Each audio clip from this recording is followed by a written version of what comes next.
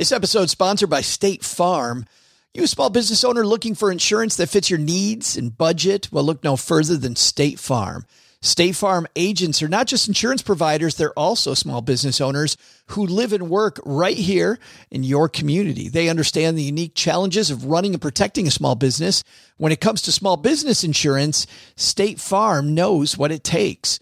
Create a plan that fits your needs and your budget. State Farm agents are ready to help you choose personalized policies that truly understand your business. Insure your small business with a fellow small business owner. Talk to a State Farm agent today and get started on personalized small business insurance that fits your needs. Like a good neighbor, State Farm is there. Talk to your local agent today.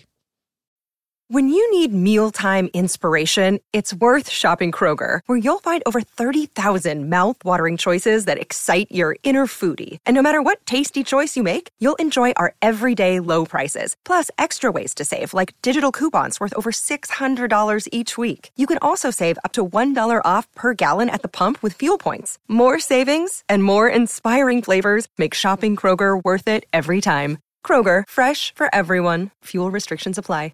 Hey, Stackers, it's Friday, and I can't wait for you to hear this last episode of the week. But if you've already heard what I'm about to tell you, which you might be thinking to yourself, how do I know what you're about to tell me? Well, if you heard the show the last couple of days, you heard the open, you can go ahead and fast forward. Hit the fast forward button a couple times, because we are pushing back our live tour by 2 months, and go back to Wednesday's show at the open to hear why. We go through all the reasons why we needed to push this back to March 1st. But StackyBenjamins.com/stacked. So we will not be in Dallas, Austin, or Houston next week. We won't be on the West Coast the next week after that, but we do have new dates up, and we are furiously, quickly adding new locations to the calendar. We have the places, the cities. We are now going to add the actual locations. Okay, that's that. I hope everybody has a happy new year. And here is OG and I with the previously recorded open to today's last show of the year. It's our last show of the year. I'm so sad. We should do it again next year, though, so then you're not sad. Do a final show at the end of next year? No, we should do a show on Monday just to be safe. Okay, fine. And by the way, if we're going to kick it off, why don't let's get all crazy and kick it off with a big guest. Okay. Why don't I call our friend? Let's call Ramit. If we must. See if Ramit wants to join us. Ramit Sadie. How about that? He should be so lucky. Yes. Ramit's been begging to be on the show. All that Ramit does, Ramit's constantly at the door upstairs begging Mom, can I come down to the basement? Yeah. I just want to talk to Joe and OG some more. You guys want to play? Can I come over and play? It's like, no, come on, Ramit, leave us alone. Ramit, leave us alone. Man. Maybe not. Maybe not. We're happy to have him, Ramit Sadie, kick it off next year. And then on Wednesday, Aaron Sky Kelly, helping you get the hell out of debt. If you're looking at your credit card statements from this month going, oh, there's a reason I'm listening to Stacking Benjamins. You're maybe new to the show this week because you realize that this month wasn't quite going the way it was supposed to be. Aaron's going to help us on Wednesday. And then on Friday of next week, we have the Magic 8 Ball episode. That's right. And we're going to stare into a Magic 8 Ball that Len Penzo got at Walmart. And we're going to ask it some questions about the upcoming year and see how it did on last year. And the Magic 8 Ball had a nice run for a while and then fell on hard times last year, had a return of its dignity. And this year we'll see if it maintains its winning ways. All right. But on today's episode, what are we doing to end this week, OG? What did you plan for us? Let me check my notes. Something about fire. Yeah, but yes. Yeah. I thought that was really good that you would do that. You know what we decided to do? Brooke said, hey, Joe, what do you think about this? What about the downsides of early retirement? Like, we get so excited about planning. We get so geeked about all the things that we can do, right? Especially this time of year, we're dreaming big, looking at next year, going, you know what? I'm going to achieve so many things. What are the potential pitfalls? And whenever you're planning anything, you want to look at not just the rosy upside, but also, plan for the worst, hope for the best, plan for the worst. Also, this is from 2019. I was invited out to Brooklyn, Michigan, where Michigan International Speedway is. I was invited by our friend Kevin Kidd, who's a stacker from Roush Fenway. He heard that I like NASCAR, reached out to me, sent me an email, said, Joe, love the show. You want to come see the pits? We talk about having your team around you, OG, and these guys are driving 200 miles an hour and they have their team around them. And we talk about the importance of teamwork and how a crew all pulls together in so many money and life analogies. So we'll hear that in the middle of today's show. This is our friend Rocky Lavani from the Richer Soul podcast, Len Penzo, of course, from lenpenzo.com, and our very own OG. Let's do it. Happy New Year, OG. Happy New Year. Thanks. Happy New Year to you too. Yes. Happy New Year to all you stackers. We'll see you all on the other side. This is the last episode of 2021, the downside of early retirement, plus lessons from Roush Fenway Racing. I'm Jen from the Frugal Friends podcast. And when I'm not cutting the end of the toothpaste tube off to get that last little bit of toothpaste, I'm stacking Benjamins.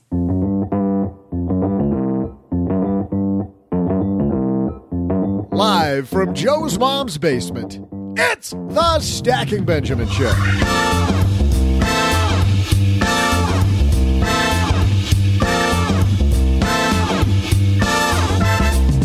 I'm Joe's mom's neighbor, Doug, and according to this crazy holiday calendar, it's Drive Your Corvette to Work Day. Or how about drive your hot car to work day? Because, I've got the El Camino and Joe's got that incredible Ford Windstar minivan. But here in the basement, we're having an incredible podcast day. Here to help, we welcome from the Richer Soul podcast, Rocky Lalvani. And from this podcast, OG. Plus, from lenpenzo.com, it's the USA Women's Soccer Team. Oh, my God. Nah, I'm just kidding. They're a little busy right now. It's just Len Penzo. Today, the team is talking about financial freedom. Is the freedom that being retired brings worth it? Plus, we're going to dive into racing in the middle of today's show as Joe interviews Roush Racing competition director Kevin Kidd. What's that got to do with your planning? Turns out, a lot. Plus, we'll magnify someone's money and still leave time for my incredible trivia. And now, the guy who's racing us into turn one of this weekend, it's Joe Saul-Sehy.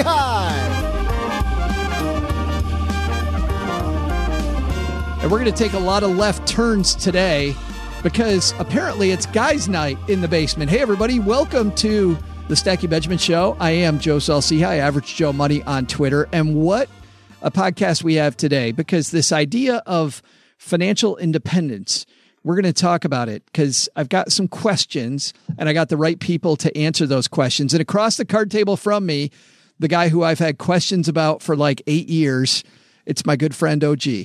There are many questions you have about me, including shoe size and what's happening to my receding hairline. Yes, those are number one and number two. I wonder every day when I sit here, I'm like, what about that receding hairline? Because I don't have one. You have one. Yeah, yours is just gone. Yeah, my hair just disappeared. There's no receding about yours has receded. It has retired. Your hair is financially independent, dude. It is. It is somewhere on a beach laughing about the fact it's not associated with me anymore. And by the way, a guy who is deep under Los Angeles cheering the fact that he is almost completely off the grid. It's our good friend, Len Penzo. Yes, the summer heat, Joe, so far has kept the grid still going. Everybody's not using all their air conditioning enough to turn everything off. So I'm doing just fine down here. That is good. That's fantastic. Yes. But yes. The solar panels are fine. The batteries are good. Everything is absolutely awesome. I am ready for the apocalypse. Yes, the MREs all set to go. Yes. But for your listeners, MREs, you can't have those you can't do those over the long term. They can really bind you up. Not good. You talk like you know that from experience. I did a little experiment. Yeah. Did you convince the honeybee to live on MREs for 6 months? Tell me you didn't do that. No, I did that myself. And it wasn't 6 months, but a few days. What a great way to lose money or save money and lose weight. And I did I tell you about the time I checked my stores, by the way. I opened up a 10-year-old can of ravioli about 4 months ago and ate it. You did eat it. Yes, I did. You have to check it. Take that expiration date. Take that. Oh, it was way past the expiration date. But and it tasted great. And I lived to tell about it. Lesson learned. It would be such great radio. It'd be horrible for you, but such great radio if you went into convulsions halfway through this podcast. Bad ravioli induced convulsions. Our numbers would be through the roof. It's like coleslaw. Thank you, Chef Boyardee. Yes. We call it the Chef Boyardee episode. And the guy who's wondering what the heck he's doing back, we're so happy he's here to save the episode. Our good friend from the Roush Soul podcast. Last time we saw him, he was in Detroit with us hanging out. We have a lot of fun whenever Rocky Lavani's here. What's happening, Rocky? Keeping busy, living the life, trying to figure out my path to freedom as well. Well, we have no idea. You're on the wrong show if you want to figure that stuff out. That's very true. I'm not here to learn anything tonight. That's so much better. Well, tell everybody about the Roush Soul podcast, because you go on my runs with me a couple days a week. So tell everybody what you're doing over there. It's kind of about the goal of freedom. You got rich, now what? It's about knowing your purpose, having the right mindsets, and finding that harmony between your health, your wealth, your relationships, and that connection to the universe. So we talk about everything but money, kind of like here. But is it especially about your health? It's not. I mean, let's face it. If you don't have health, you'll spend all your money for your health. So health is kind of one of those things that we all need to take care of. And the easiest way is not to eat 10-year-old ravioli. This episode is sponsored by State Farm. You a small business owner looking for insurance that fits your needs and budget? Well, look no further than State Farm. State Farm agents are not just insurance providers, they're also small business owners who live and work right here in your community. They understand the unique challenges of running and protecting a small business. When it comes to small business insurance, State Farm knows what it takes. Create a plan that fits your needs and your budget. State Farm agents are ready to help you choose personalized policies that truly understand your business. Insure your small business with a fellow small business owner. Talk to a State Farm agent today and get started on personalized small business insurance that fits your needs. Like a good neighbor, State Farm is there. Talk to your local agent today. Well, it's Dudes Night here in the basement. We're talking financial freedom. We're going to talk a little NASCAR. That's what you do when it's Dudes Night in the basement. So let's get this party started. Hello, darlings. And now it's time for your favorite part of the show, our Stacking Benjamin's headlines. Our headline comes to us from the Think Save Retire blog, and Steve Adcock. Steve's a guy that we should have had on the podcast a long time ago. I'm not sure why we haven't had Steve on the podcast. I think we've said that about a lot of people. But Steve has a fine blog over there at Think Save Retire. Steve writes, I retired at 35, and after 3 years, here's what I've learned about freedom. And the things that he says about freedom, he says, I learned what it takes to maintain it. I also realize it isn't something you simply capture and keep. It requires perpetual nurturing. He said, freedom is sort of like your 2-year-old child. I want to start with that phrase, Mr. Penzo. You think freedom is something you got to nurture? Well, I don't know if nurture's the right word, but you do have to take care of it, because you can think you're being free, but if you ain't careful, you're going to end up being dependent. So it's something you've got to carefully, you know what? I'll buy nurture. I'll buy nurture. I'll go with nurture. I got that. Rocky, do you agree? You nurture your freedom? I think so. You have to work on it. I mean, let's face it. We all have problems, and we always blame work and blame everyone else. When we don't have work and we don't have all those other people to blame, there's only one person to blame. That's the guy in the mirror. And that's where that nurturing comes in. Figuring yourself out. The first thing that Steve says here is that freedom requires discipline. He says freedom isn't something that's suddenly achieved and then, well, that's it. You have it forever. That's just not the way this works. Incredibly tough to feel truly free, even living in this first real bastion of wealth and opportunity. Sense of freedom takes work, focus. It's not easy to attain. And OG, when you and I talked to David Bach, though, David Bach had serious problems with this, saying freedom requires discipline. He says it doesn't require discipline. It requires systems, right? Hiding money from yourself, setting things up for win. Do you think is it discipline? Is it systems, or is it somewhere in between? Well, isn't systems discipline? Isn't systems making sure that you're doing the right thing and nurturing it, like you just mentioned just a second ago? I mean, it's kind of the same thing, but a lot of times people think of freedom to do something, right? Freedom to, play golf every week, or freedom to travel, or but freedom also comes in the sense of freedom from. And I think that's where a lot of the responsibility comes after you've attained it, because a lot of times freedom, I think, comes from being able to say no to different things. And if you aren't careful and you're just kind of willy-nilly with your, say, time, for example, all of a sudden you start giving away that time, you start giving away that freedom, and now you're saying yes to a lot of things, and all of that hard work that you put in to create the life that you wanted to create, whether it's money or time or whatever, relationships, purpose, it kind of gets eaten away a little bit by a little bit. What do you mean by saying no to things? I mean, I think I know what you mean, but I'd like you to expand upon that. As in, no, I don't want to record this podcast today, Joe. Well, that was oddly specific. But because I have no freedom, I am obligated to do it.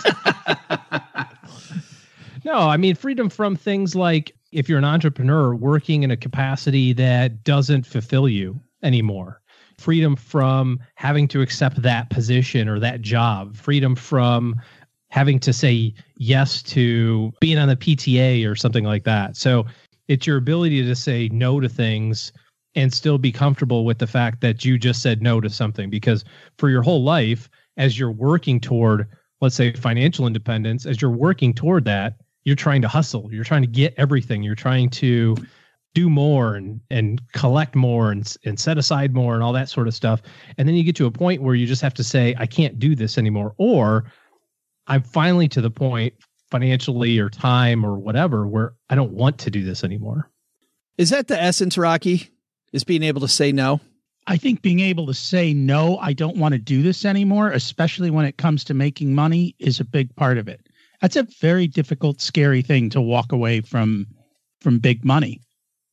I mean, it takes guts to do that. And I think it takes even more guts when you're younger. Well, and that's where, Len, I think you as the engineer, that's where the math problem comes in, right? Because as much as people talk about this being an art meets a science, I mean, to be able to say that no with any type of commitment requires that you do the math. Yeah, you've got to do the math. And let's just talk about real quick. Again, we've brought this up in the past. Freedom is choices, right? Obviously. And we've talked about this. Debt. What is debt? Debt puts you in indentured servitude. It's basically puts you in financial slavery. What you're doing is you're trading your future earnings power, using your future's earning power for things you want today. And then that impacts you down the road. And so it all really comes down to debt. And if you want those choices down the road, you've got to avoid that debt as much as possible. Doing that gives you more choices down the road, and there's your freedom. Well, that's half of it. I mean, because then, Len, you also need an engine for the future. If you're going to say no to an opportunity, you need to replace that income, I think, with the assets you've already built up. Absolutely, Joe. I can't even add to that. No, because that is half of it, but the other half is adding to the equation.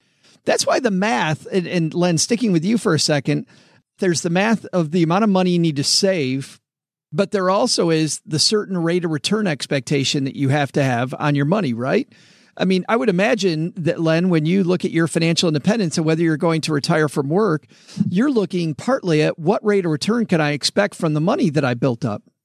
Yes. And, and I just saw an interesting thing today. The other thing people don't take into account when they're figuring out like what their final number is, that rate of return, part of that rate of return includes the inflation down the road. So most people think today and they'll say, well, I need $2 million to retire comfortably. Well, let's just use the terrible rule of thumb based on a 4% drawdown. Okay. So 25 times your earnings. But what almost everybody forgets is the inflation rate. So that inflation rate actually makes your number that you're thinking you need today actually more. And usually that number is about double, if I remember, depending on what you think the inflation rate will be. So if you think, for example, and I'm sorry here, I'm going to just real quickly look at my little chart that I actually downloaded today. Here it is. I thought you were going to say chart on your wall that you're going to get a tattoo of. Actually, that's a great idea. I could tattoo this thing. Wouldn't that be great? Yes, and I could have these. But anyways, so I'm looking right here. It says, for example, if you want to retire with an income today of $100,000 in your retirement, and most people would do the math based on 4% return or 4% drawdown, they'd need $2.5 million. But that's not taking into account inflation. Right. If you took into account inflation, you really need $4.7 million. And so I guess the point I'm trying to make here is don't forget that math includes inflation. That's something very important that almost nobody considers. Yeah, Rocky, that back of the envelope math doesn't really work in this case. Well, that happened to me. I mean, my first goal was $1 million and I'm done. And I got $1 million and I realized 40 grand ain't enough to live off of, right? Inflation kicked in. Then I heard a guy and he was like, if you have $2 million, you have critical mass. You can do anything you want. So, okay, that's a great goal. And then, you get there and then you realize that's 80 grand a year and 30 grand of it's going to go for healthcare. This isn't enough. I got to up the number again. It's a constant chase up the mountain. It's a moving target. It's a moving never target. Ends. Yep, but these guys are all working. I mean, I think part of freedom is not to say I'm not going to work. The freedom is to say I'm going to do the work I love. Yeah. And I think that's a big part of it as well. So factoring that in as well. Some of these things Steve points to in his second point here, he says, oh, gee, freedom's a muscle. Where, to Rocky's point, it's a moving target, right? I go out and work out once. I went for a 6-mile run on Sunday, feeling pretty good. I can't rest on that and go, well, I ran 6 miles one time. Well, you just summarized my running experiences. About 15 years ago, I ran a 5K. Oh, sorry. I did that. I was at that 5K. Check. That was so funny. By the way, for people who don't remember that story, I'm telling this to Rocky and Len specifically. So OG waits at the finish line for Mrs. OG like 100 yards before so they can go in like hand in hand, like a romantic couple. And with 100 yards to go, Mrs. OG sees him standing there and she burns his ass. She just completely runs right by. I'm just waiting there for her. She's right by. And I'm at a dead standstill. I said, what the heck? She goes, hey, I beat you. I'm like, no, that's not right. It's so great. It was so funny. But let's talk about... I ran a 5K once. Unfortunately, it was a 10K race. They had to carry me the last 5K. I got on a bicycle the rest of the way. Yeah. Every time. Oh, gee, but freedom is a muscle. Yeah. Muscles, that sort of thing. Is this just making the same point that we just made a second ago? It's discipline. It takes practice. It's like building a muscle. How many more metaphors do we want to stuff into this? Yeah. It's like running a race. It's like flying an airplane. You must always make sure there's enough fuel and runway. Let me tell you part of my reason of bringing this up, because I've had a thought. After I watched Scott and Travis's movie Playing with Fire, which we're bringing to Detroit, and I'm very excited about that. People are seeing it all over the country. After seeing a lot of people who did the painful thing by saving a lot of money and retiring early and retiring on less, it makes me wonder, Rocky, if the heavy lifting is actually worth it. Like I look at some people and they're trading in this fantastic lifestyle where, I got to work tomorrow. I got to work the day after that. I got to work the day after that. But I love my lifestyle. I love the place I work. I love all this stuff, but I'm trading the freedom to do whatever the hell I want to be a little bit of a slave, but I dig it. But I think that's where the balance comes in. You keep talking about loving going to work.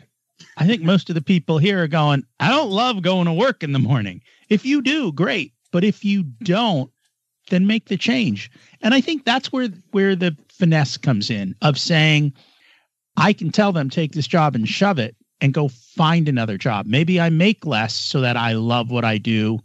It's just the freedom to do all those things. And everyone's got to figure it out for themselves. But if you love your job, go to work, have fun. I worry about, though, Len, this is what I worry about. I worry about the fact that I love it today. I love what I do today, love my lifestyle today. And then for me, the nature of podcasting changes. Or for you, some new boss comes in, right? New CEO of the company takes the company in a different direction. All of a sudden, all the stuff you like is gone. And I constantly worry about that. Well, that's correct. But isn't that part of your freedom? If you've saved enough, you're not in debt. If you have a lot of choices ahead of you, you've got choices, right? There's other things you can do. Maybe you have something else you want to focus on. Maybe you have another side hustle that can keep you occupied and maybe bring in a little extra. That's all part of our choices. And yes, that can happen. And I'll tell you this, the longer you're in one doing the same thing, I don't care how much you love the job. Well, I'm sure there's always an exception. I love what I've been doing. I've been doing this now 32 years, and I am getting a little tired of doing this. So I am looking for, I read about all these people who have, what's this gentleman's name here? Steve. The blog. Steve, yeah, like Steve. Yeah. The guy's retired at 35, and I'm looking at that going, oh my God, that looks so good. It really starting to look really good. But that's the funny thing. The 35 number, Len. Huh? I said you missed the 35 number. That is in the rear view mirror, brother. Well, I missed that, but that's okay. But you know what? Here's the difference, right? Over those 35, and I don't know how he did getting up to that 35, but those extra 20 years that I missed, I've been earning good money. So, which is hopefully will give me freedom my last dwindling years. Well, and the time I've got left. And that sounds like an old Western. Go on without me, kid. Go on without me. You can make it. Little time I have left. Oh, not quite there. Oh, gee, this is why I keep coming back to financial independence, is because even though, and the reason I brought up that devil's advocate piece is that even though people might love everything about today, man, it can all change tomorrow. A guy like you working with families on their financial plan, you see that every day where the rug gets pulled out from under you. I just saw it today, as a matter of fact, had a call with somebody, and it wasn't about the rug getting pulled out. It just all of a sudden, they had this vision of what the future was going to look like over the intermediate term, let's say. And then something happened and a new opportunity came up, and it was a radically different opportunity than what they had originally kind of set their sights on. Equally as good, just a different thing. And now it's like, oh, okay, how do I make all this work? And that's why it's so important, even throughout those early times and early years, to have the wherewithal, mental fortitude to just say, I got to figure out a way to put aside a little bit of this. Because, as Len, you were talking about being in a position to start thinking about better and better and bigger financial independence opportunities for yourself. The only reason you can do that is because of 25 years of compounding good decisions. And if something crazy happens in your job, you have a long list of stuff that you can kind of go through before you have to make the final decision. You've got an emergency fund that says, yeah, you know what? I'm just going to hang out for a little while and think about it. You're not like, oh crap, how do I put food on the table? But that didn't happen because of yesterday. It happened because of what you did when you were 35. So all this kind of works together. Building this thing for the future is just stacking all little teeny tiny good decisions on top of one another. And then you have the ability to make whatever decision you want. It's stacking Benjamins. That's what it is. That is totally what it is. Well, nice. I mean, I wasn't going to say it, but thank you for saying it. Yeah. I mean, would come off a little uncouth for me to say, but I'm glad that you noticed That's why Rocky's our best friend, OG, right there. Yeah. That is it right there. Tell a story another time about stacking Benjamin. When you came up with the name, I have my perspective of that. We will do that. Rocky, we're going to give you the first word here. What's our takeaway from Steve's piece? I think the takeaway is build the wealth so that you have the freedom to do what you want at whatever age you want to do it. And he still works. He's just doing the work he loves. So take the steps so you have the choices in life, so you have the freedom to do whatever you choose. Len? Freedom is a muscle. Don't pull your muscle.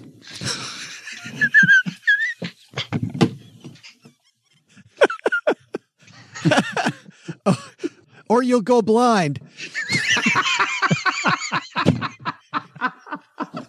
I had to say it. I'm sorry. It was right there. Oh, gee, you got the final word.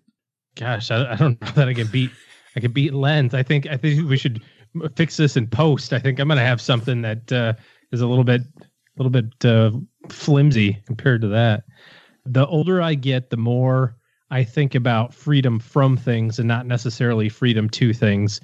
It's all a different side of the same coin, I understand, but there's something powerful about going, yeah, I don't want to do that anymore, and not having any financial or long-term repercussions of it. So freedom comes in a lot of different forms, but the only way you can do those things, like Len said, is if you stretch. I don't know. Stretch first.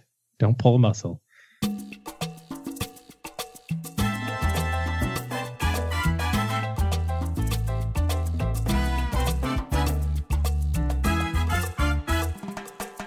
I'm always fascinated by all the neat things that our Stacker family does.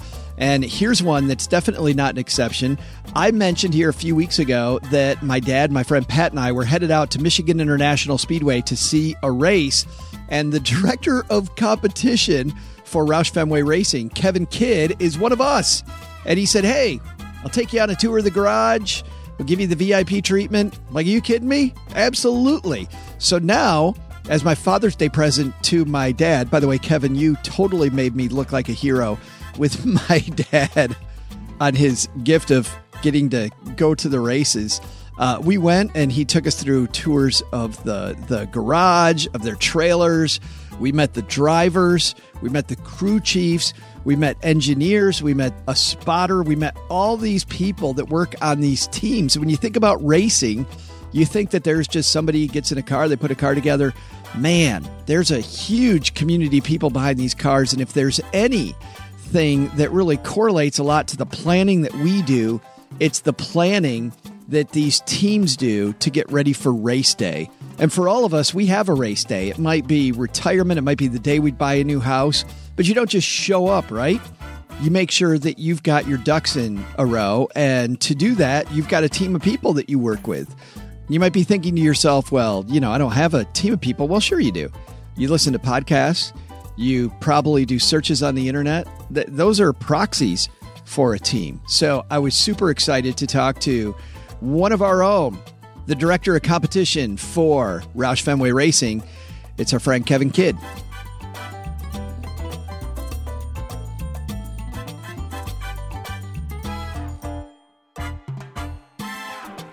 I'm here with our fellow stacker, Kevin Kidd, who is with Roush Fenway Racing, is the director of competition. Thanks for inviting us out today, man. Yeah, absolutely. It's great that you guys can come out and enjoy the good weather and hopefully enjoy some good racing. I certainly hope so. Let me ask you this. How does somebody actually get into racing, Kevin?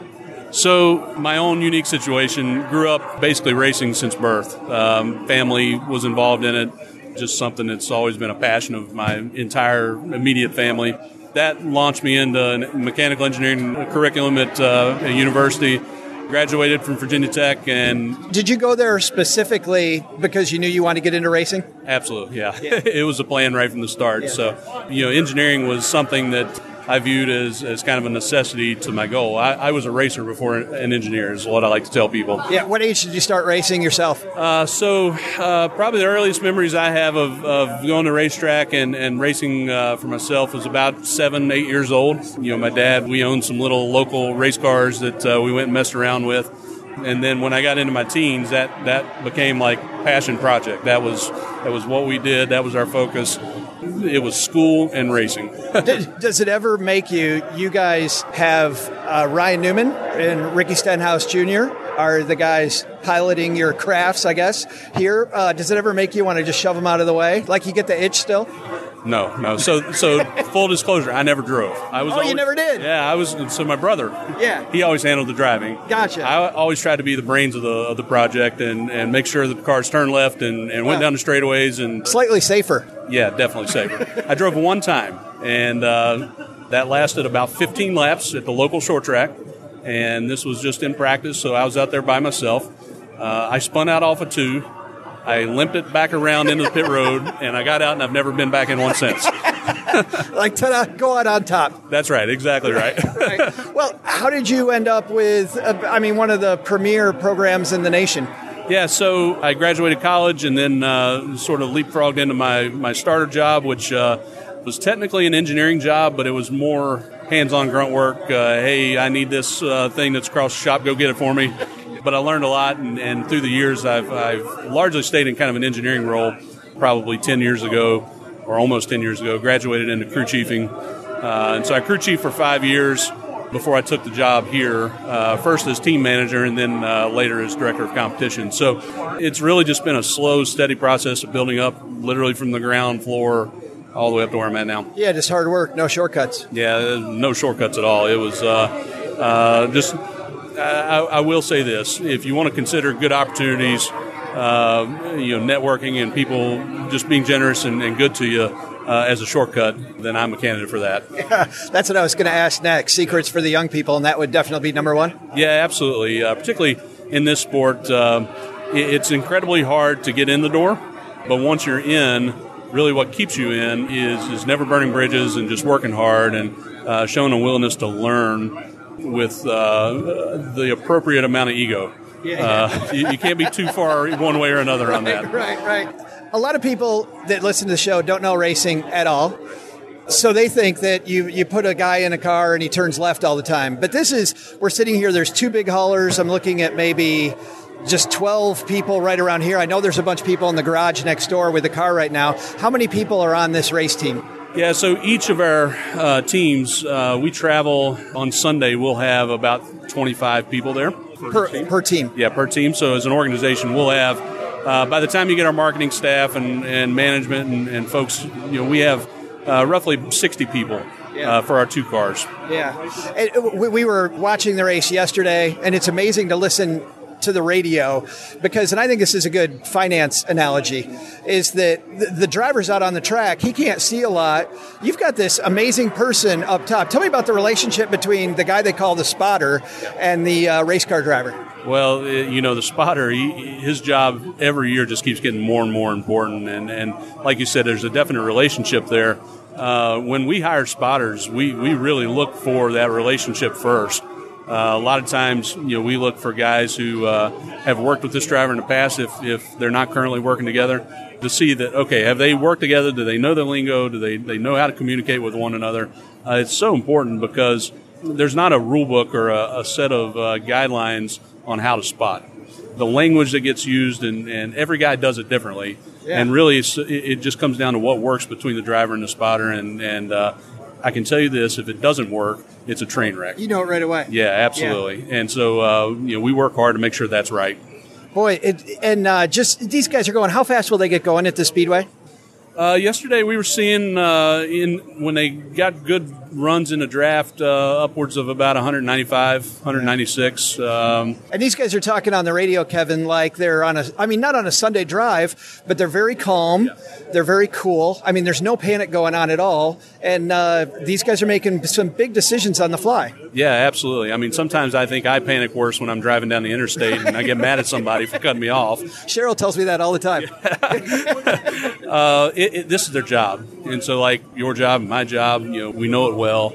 It becomes comfortable after a while and you get settled into that routine. And so things that happen out there that you would think would just be mind-numbing to them, it happens all the time. Yeah. This is a track that's known for not very many yellow flags, which means problems on the speedway. So really strategy becomes a big part. Like overall, I know at this track, and the one you were just at up in Pocono, strategy is a big part. That means the crew chief is really important. Tell me about the role of the crew chief on the team. Yeah, the crew chief is the head coach of the program. And so he's making, again, all those strategy decisions, not only about when to pit, when not to pit, when to put tires on, when not to put tires on, when to take fuel or fuel only. All those things are part of kind of the active race management. But then there's also the complete other side of it, which is managing all these 12 guys that come to the racetrack. So there is some emotional component to it, like being able to keep emotions in check. Absolutely. It's a huge part of what that job entails. A good crew chief is part engineer, he's part psychiatrist, sometimes he's part doctor, Social worker? Social worker, yes, absolutely. You could probably come up with a whole bunch of analogies that fit into that role. Right, but overall a capitalist because he wants to win, damn it. Absolutely, that's exactly right. So I think, good crew chiefs are they're well skilled in what they do. It's a very unique job. I'm not sure that there are many jobs out there like it. Again, probably the best analogy I have is a head coach of a football team or a basketball team or something like that, where it's really about managing a whole bunch of different things all at once. And then your job as director of competition, does that over-encompass all of it? It does, yeah. So the crew chiefs and a lot of our engineering staff back at the shop, the engineers who come here to the racetrack, basically anybody that has anything to do with the strategy and the decision-making and the engineering of our cars kind of follows underneath my umbrella. Well, today is Saturday. The big race is tomorrow. You know nobody listens to the show, Kevin, except you and Mom. That's right. So can you tell us a little bit about your strategy tomorrow then? The strategy tomorrow, it's going to be a wild race because, probably to the average listener, you won't know what I'm talking about, but the rules package that we have here is completely different than what we've ever had here. So it's going to be a real tight group of cars out there racing. Restarts are going to be ridiculous. So job number one is stay out of trouble. Make sure that we finish the race, and from there, it's about finishing it well. And I think that tomorrow is going to be a whole lot about handling, being able to get off of turn 2 and off of turn 4 straight and low and get on the throttle quickly. And if we can do that, we're going to have a good day. There are so many retirement planning analogies there, I can't tell you. Kevin, man, thanks for the invitation, and thanks for hanging out with us for a few minutes. Yeah, absolutely. My pleasure. Hey there, trivia fans. I'm Joe's mom's neighbor, Doug. And of course, racing has a ton to do with financial planning, right? I mean, like you race out of your funds when the market goes down, right? Oh, what's that? Oh, you don't do that. Okay, well, you race straight to the bank when you're overdrawn. You just avoid that altogether, huh? How about this? You race down to the liquor store before you look at your investments online. Not advised. Yeah, I'm doing that anyway. Well, I guess I'm not sure really what racing has to do with planning, but Kevin and Joe sure seem to think there was something to it. All I know is that NASCAR is a great topic for trivia. So, how about this one? Roush Fenway Racing, that's the team that Kevin works for, is one of the most successful teams in the sport. According to a recent Forbes piece, how much is their NASCAR operator worth? I'll be back with the answer in just a moment.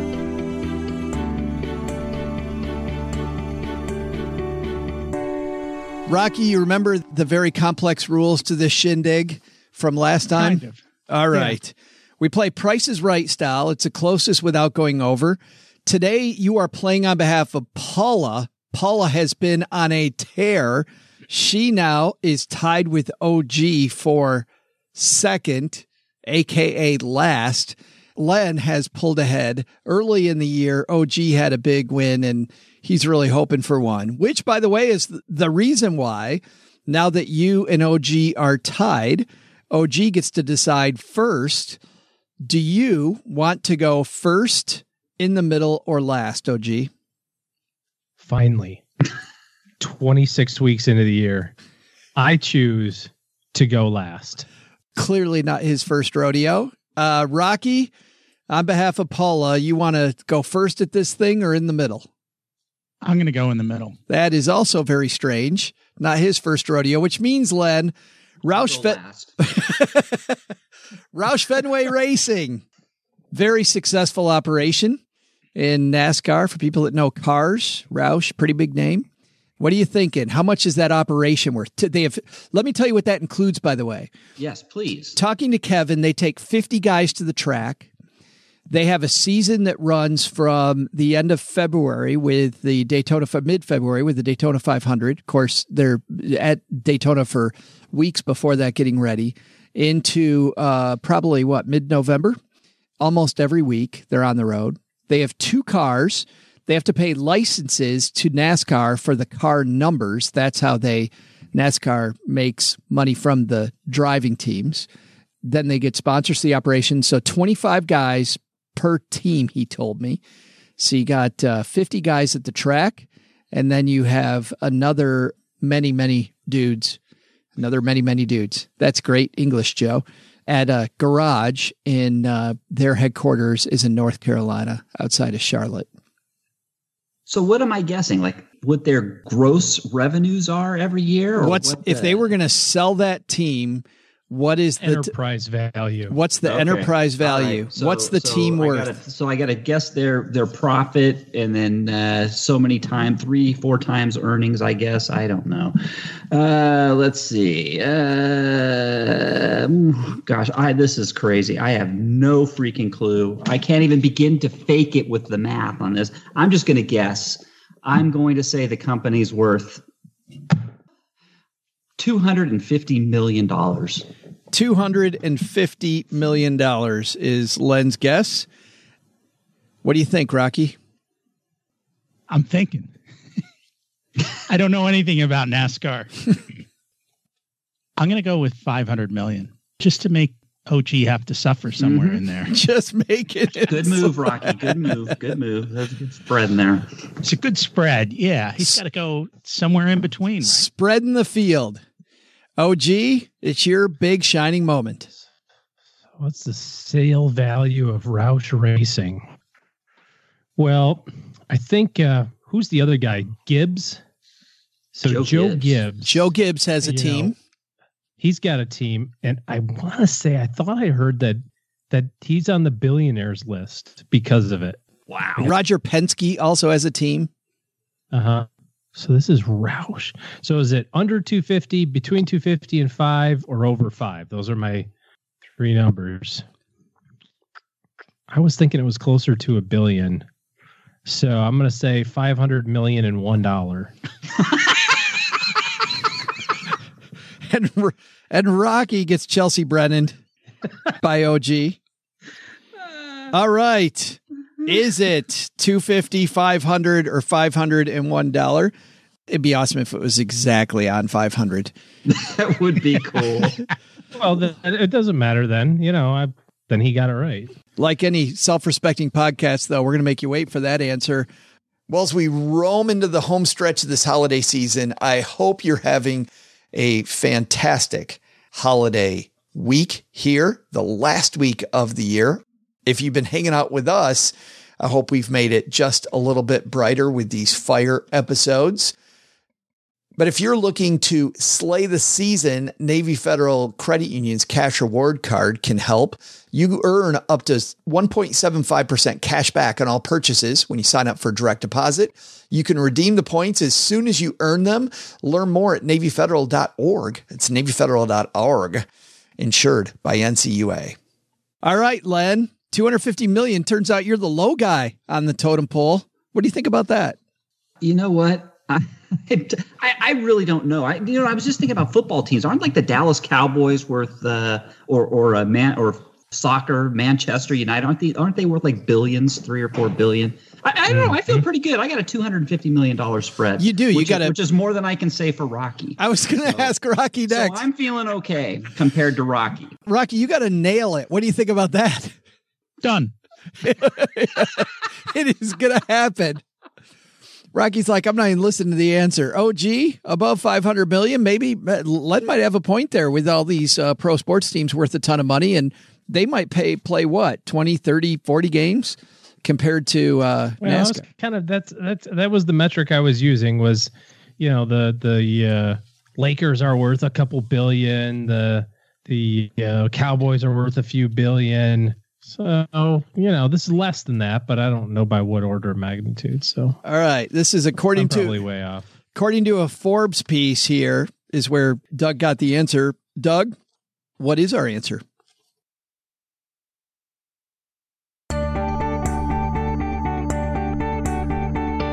Hey there, trivia nerds. I'm Joe's mom's neighbor, Doug, and it's time to turn left on today's trivia. See the NASCAR reference I did there? See how the greats do it? Anyway, today's question was this. In honor of special guest Kevin Kidd on today's show, how much is the Roush Racing team, the team Kevin works for, again, told you that, how much is that team worth? According to Forbes, the team's value is $140 million. well, I guess it's okay. I wonder how much a basement-based podcast is worth. $6? $6? Whoa, Joe! Take the money and run, pal! Take the money! See ya! Should have gone with $1. We're all over. Kevin would be excited to know that everybody thinks that they're worth way more than that. Or maybe it's depressed. I don't know which one that would be. Would you be excited or depressed if our panel thought they were worth double at least that? Depends on how many shares I owned, I suppose. I think so, right? By the way, thanks to Kevin for spending some time with us. And by the way, for allowing us to go back and look at the garage. I know my friend Pat and my dad and I all absolutely love that tour of what they do to make a race go off. And guys, one thing that happened to me at the race, I wanted to talk to you guys about because, like Kevin said, there's a ton of people on this racing team. When people think about racing, they think about one person. And I thought it's a lot like financial planning, but it was funny. In one of the minor league races I was watching early in the race, the guy we were following on the radio. And if you ever get to go to a race, I'll tell you, racing for a lot of people isn't that fun. Just watching cars go around in a circle. They don't really know what's going on. I think it'd be fun for anybody if you have the radio. Like if you go spring for the radio where you can listen to the drivers as they're talking to their spotter and their pit crew chief, because now as you're listening to this operation work together, it is incredibly fascinating. Maybe it's just me, but I don't think so. I think it's pretty fun. We were listening to a guy who was in 5th place in a minor league race early on in the weekend. And we hear his pit crew chief come on while they're under a yellow flag, which means everybody's going slow and they're just going around waiting for a mess to be cleaned up on the track. And he said, you know what? We're going to be really conservative now because we might have to be really aggressive later. And what's interesting was they did something really conservative. They came in at the pit and they did it very conservatively and made sure everything was in tune. And late in the race, they did something very aggressive. They took no new tires while everybody else was taking tires. They took just enough fuel to reach the end. They went from 5th to 4th to 3rd to 2nd to 1st. They end up winning the race because they got aggressive at the end. But I wonder, and I want to throw this out there, have there ever been times in your life when you regret the fact that you got aggressive too early? Because I was thinking how many times people go, yeah, I'm going to be aggressive right now. I'm 23, I'm 24. Where instead in this race, they go, hey, we got 100 laps. We're going to be really conservative now on lap 25 so that we can be really aggressive when it really matters. You ever, Rocky, think that you maybe got too aggressive too soon? I don't think so. I mean, I think it's a different game. You've got to play the game to play the game, and getting aggressive with savings up front leaves you that big runway at the end. Getting aggressive with savings is one thing. I think that's actually being conservative. That's like being a squirrel putting away more nuts for the winter, right? But being aggressive on the investing end, going into option strategies or these small cap stocks only, that type of thing. And I think early on, you do that to learn. You learn markets, you build skills. So yeah, I would say I was probably aggressive that way early on, doing all kinds of crazy things. I lost lots of money at it. I learned a lot of lessons. Yeah, but do you ever regret that and think how much further ahead you would have been? For a fleeting second, and then I move on. Yeah. Len, what about this idea of, everybody says be aggressive when you're young. What if you're more conservative when you're young, stash a bunch of money, learn what you're doing so you can be more aggressive later? Well, I wouldn't be conservative when you're young too long. There's something to be said for being a little conservative. Maybe you're getting your feet wet and trying to figure things out.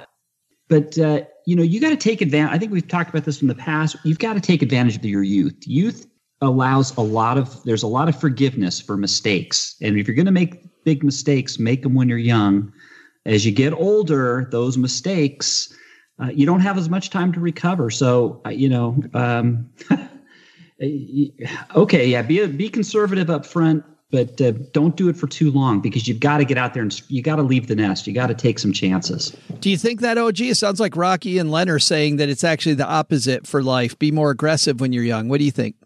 Well, I'm going to take a little different turn on this. I kind of wonder if in the realm of the life that I've lived in terms of, being an entrepreneur since the first day that I started working when I was 11, and how that parlayed into the decisions that I made, into high school and throughout into college. And when I started building my financial planning business and things like that, meanwhile, watching friends or watching family members or people that didn't have the exposure, the risk of being a 100% entrepreneur saying, oh, well, I got my cool little pay raise last year. I put away my money in my 401k, and they took the quote conservative route and worked for the man, so to speak.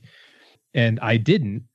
I mean, I still have very vivid memories of the year that shortly after when we got married, that I made $600 after expenses for the entire year. And my wife said, that was a cool experiment. It sucks. Let's not do that ever again. And you get all the good stuff, by being an entrepreneur and by being in charge of everything. But there are certainly days, like Rocky said, where there's some fleeting moments where I go, wonder if I would have just been a private equity guy at Goldman Sachs, assuming that I was even smart enough, to, or whatever, if I'd have just worked at the bank or been a stockbroker at Schwab, or, what I mean? Just like something that punched my 9 to 5, put my money in my 401k, wash, rinse, repeat, and like how that would have been a little different. So I think about it that same way. I had an offer from a very good financial planner to go work for him when I was in my late 20s, and I told him no. I turned him down. I said, no, half the fun is coming up with it on my own.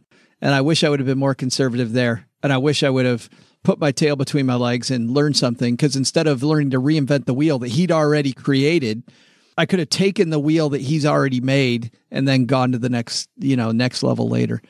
So lots of ways to take that. We've seen it work both ways. In our business, you and I know of plenty of people who have kind of gone both directions with that. The employee kind of build up route and the kind of DIY created as you go. And it's ultimately successful both ways, if you put the time and energy into it. But yeah, that's true. Man, there's some lean years. You go the employee route though early, it gets harder. The longer you're an employee, it gets harder to leave. It gets harder to take that chance. Yeah. So you could get trapped if you're, that's why I don't know, man. Yeah, it's funny to hear the two different perspectives on it, having experienced only one side of it, it's grass is not necessarily greener.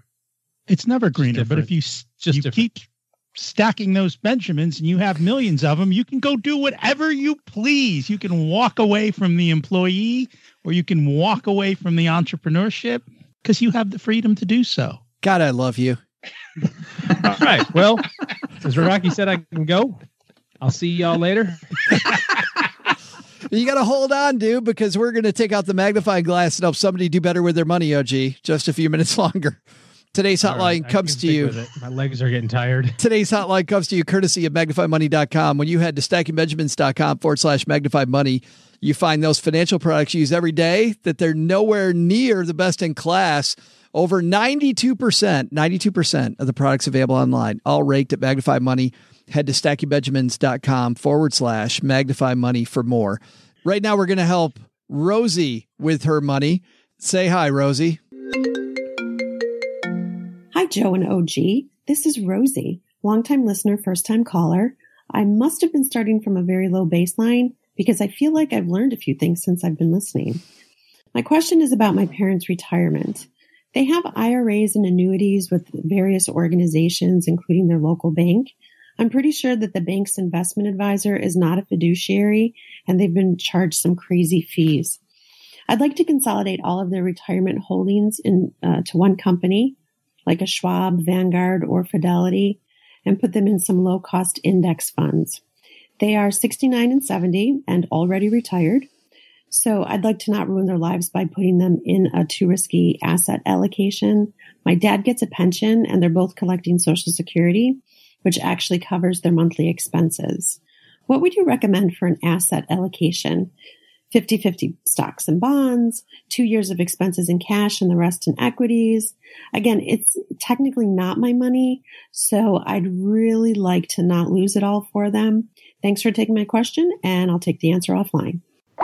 Thanks, Rosie, for that. It's funny, OG, I think you, as much as anybody, because you worked at a bank, you could probably say with about 90% certainty that person at the bank probably isn't a fiduciary. Not 90%, 100%. I know for certain. There's got to be some people inside a bank somewhere who are a fiduciary. Can't be. No. I guarantee no. It just boils down to who's getting the checks and for what. You know what I mean?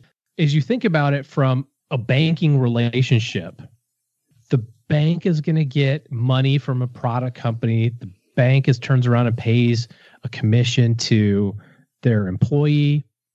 Somebody can prove me wrong. I'd be happy to eat crow. But yeah. I just don't. I mean, they can say they are. That's the thing. This is the thing I want people to understand. There's a difference between being legally obligated to do it, which is what a fiduciary is, and someone who acts in your best interest anyway. You don't have to be a fiduciary to do the right thing for your clients. There's nothing wrong with that.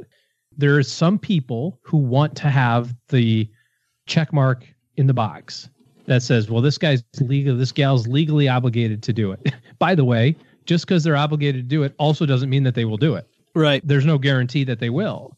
There's just a little bit more recourse on your part if they don't. But, the vast majority of people do what's best, so you don't necessarily need the title, so to speak. But anyway. I saw that firsthand. I was at a conference recently and I saw, OG, you and I talked about this. I saw a big name fiduciary financial advisor. And they started talking about annuities, and he was against them. Big name wannabe fiduciary advisor. And he was against them. And then somebody said, hey, so-and-so, because of your relationship, the way you get paid, is that why you wouldn't recommend an annuity? And he's like, oh, no. And they said, well, if we could make an annuity where you could get paid to recommend them, would you take a look at them? And he's like, well, absolutely. And then, yes, I would. yes. All of a sudden, the fiduciary thing goes out the window. Yes. And don't get me wrong, guys. I don't want the emails. I understand that 85% of annuities are horrible. They're packed with fees. Right. They're rotten, but not every annuity is. And as a product type, I just thought it was funny that there's a lot of people screaming bad things about products, but on the other side, they can't get paid if they recommend them. There's no incentive for them to not be negative. Commission. Yes. Would you be willing to sell it? Yes. And please save the emails. I get it about annuities. I get it. But anyway, let's talk about asset allocation though. Rocky, where would you go here? What are you thinking with mom and dad's money? Well, first of all, I don't know how healthy they are. And I don't know what the longevity looks like. They're 70 now, roughly. Are we planning for 85? Are we planning for 95? Or, are they going to live to over 100? So I think that comes into the question. It sounded like she wasn't very risk tolerant. She didn't want to lose all their money. I can't predict the market, but right now the markets are high. So I don't know if that's the time that I would want to invest. So I think she doesn't need to push the gas pedal. It sounds like they're already living off of Social Security and his pension. So there's no need to take massive risk for these people. So why take it? Just kind of going back to the racing analogy. You're in first place and there's nobody in the rearview mirror. Take it easy and just enjoy the ride. The last thing you want is the fear of something going wrong. So what do you think there? Do you think keep the conservative allocation they have now, just move it to lower fee stuff like she wants to do? I don't think she said what her current allocation was. You know what? She didn't say what the current allocation was.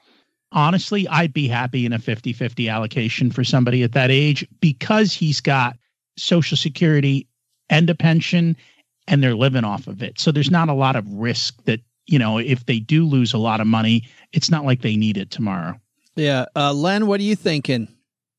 Yeah, I'm with Rocky. It sounds they've got the pension, which is great. I think most Americans don't even get to enjoy a pension these days, so that's a blessing. They've got the Social Security, so I would be totally conservative myself. And the only thing I would say is, you've heard me say it before, I think you do a little wealth insurance and maybe take 10% of that and put it in gold or silver, and that's it.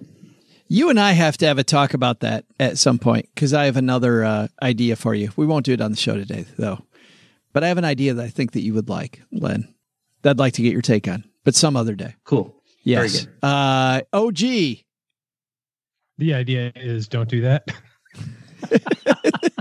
Yeah, the idea is I got something better.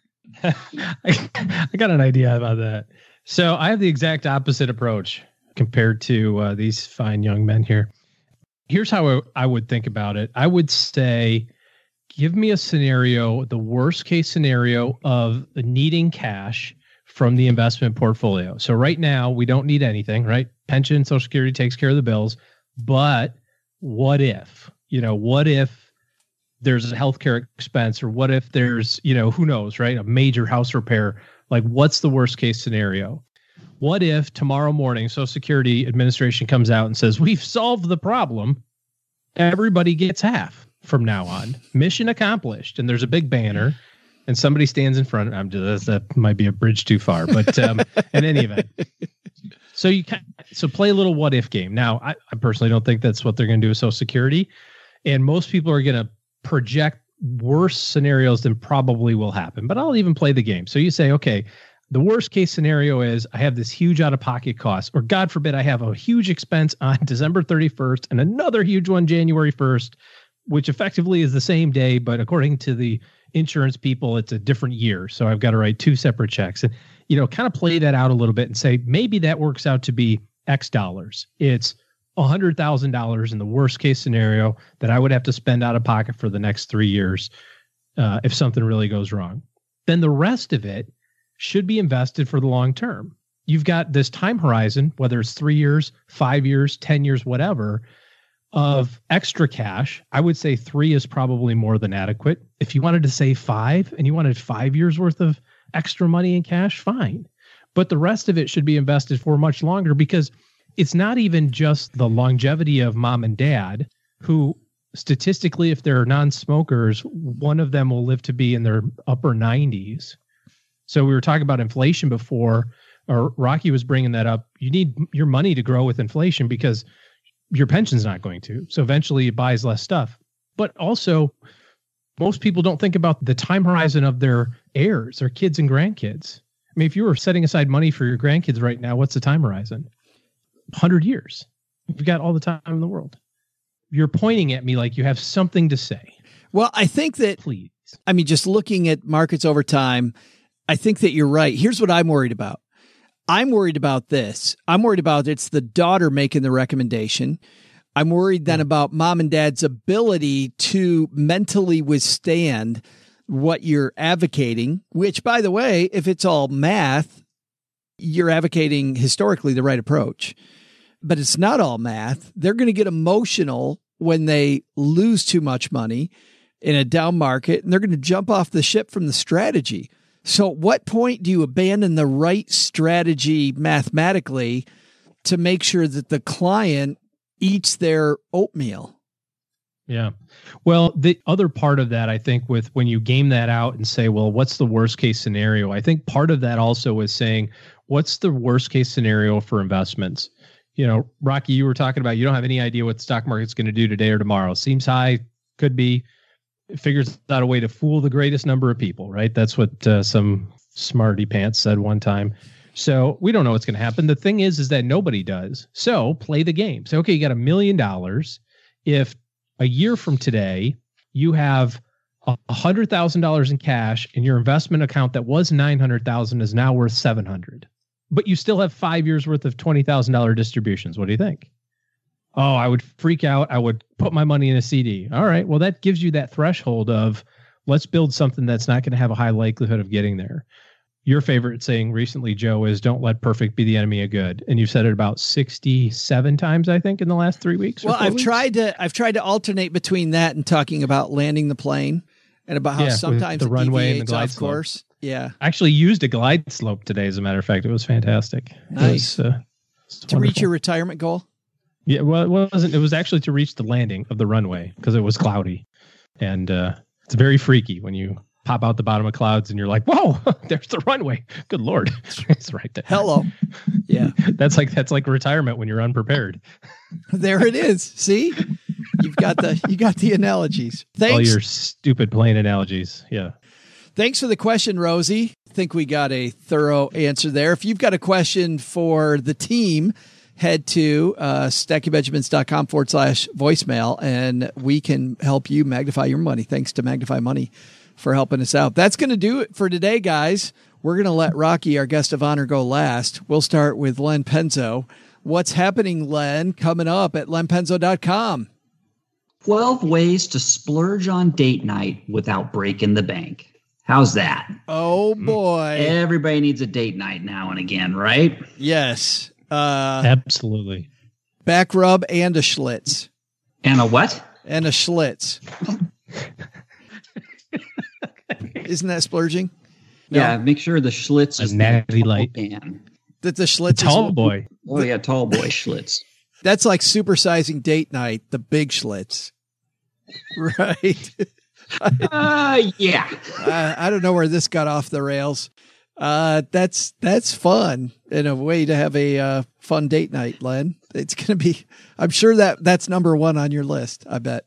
OG, what do you got going on this weekend? Goodness gracious.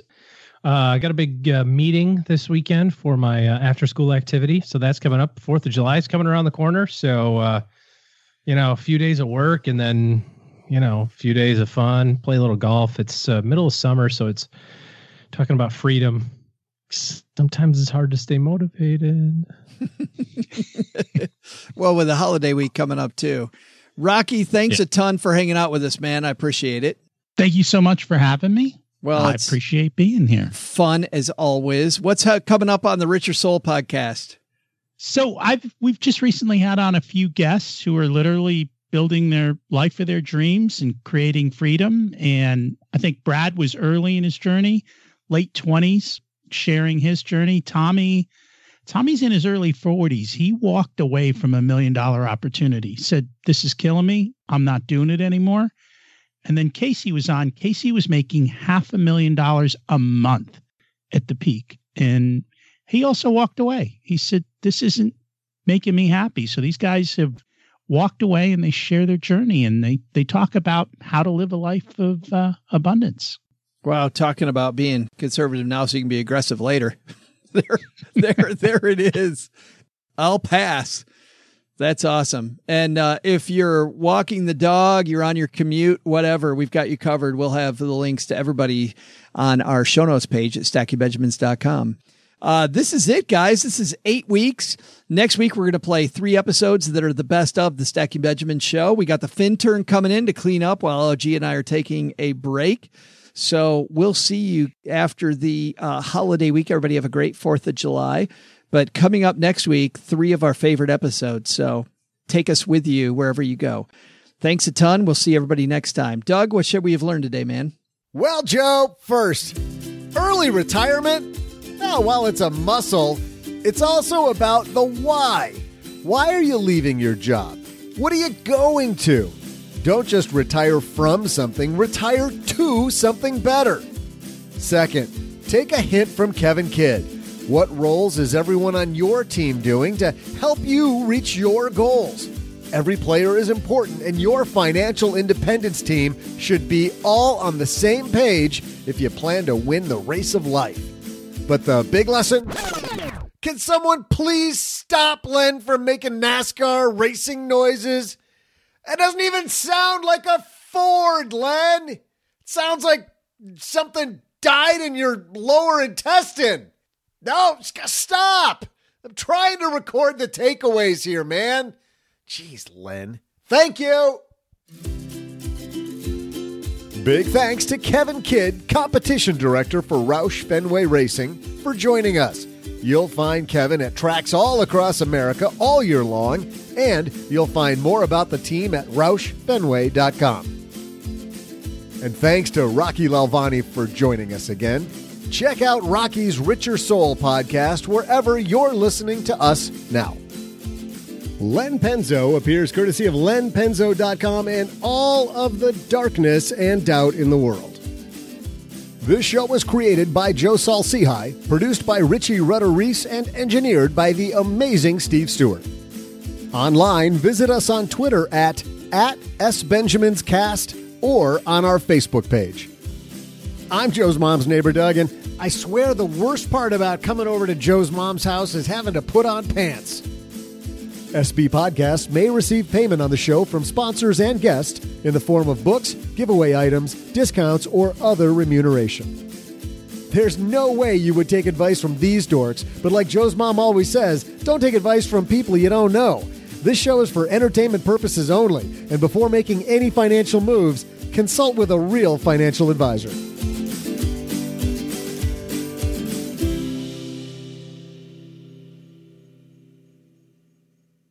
Len Penzo, your doctor has called and said, please go back on your medication.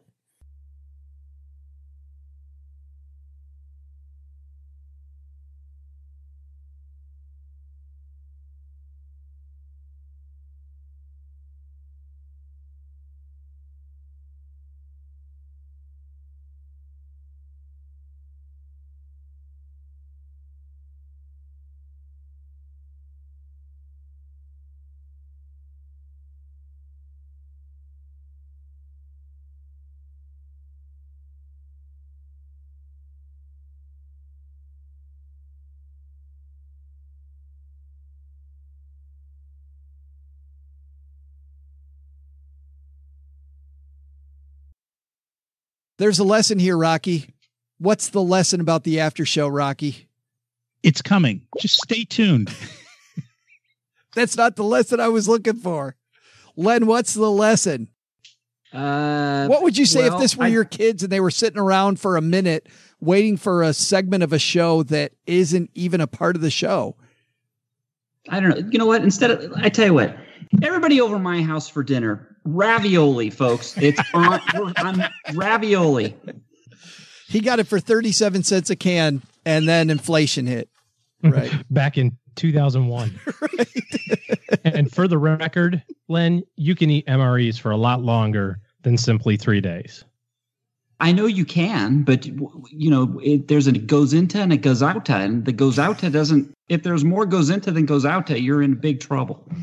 Somebody's in big trouble. That's correct. But I can personally verify at least a 2-week stint of breakfast, lunch, and dinner MREs. Really? Yeah. Oh really. My God, dude, that's yeah. Hashtag glory days. There's people listening to this that can go, oh yeah, 2 weeks. That's cute. I remember in Afghanistan, I did 40 days. You know, I'm not saying it'll kill you, but boy, you're going to be uncomfortable. I was going to say, Len, his was government advocated. Let's put it that way. I didn't do it on purpose. Were you regular in those 2 weeks? You weren't regular. I have no recollection of that, Senator.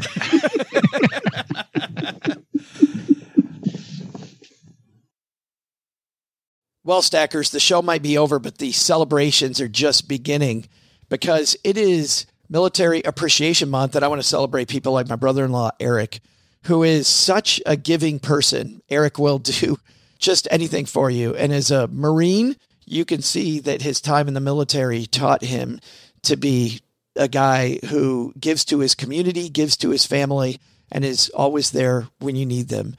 This Military Appreciation Month, Navy Federal Credit Union wants to celebrate members like Eric who go above and beyond.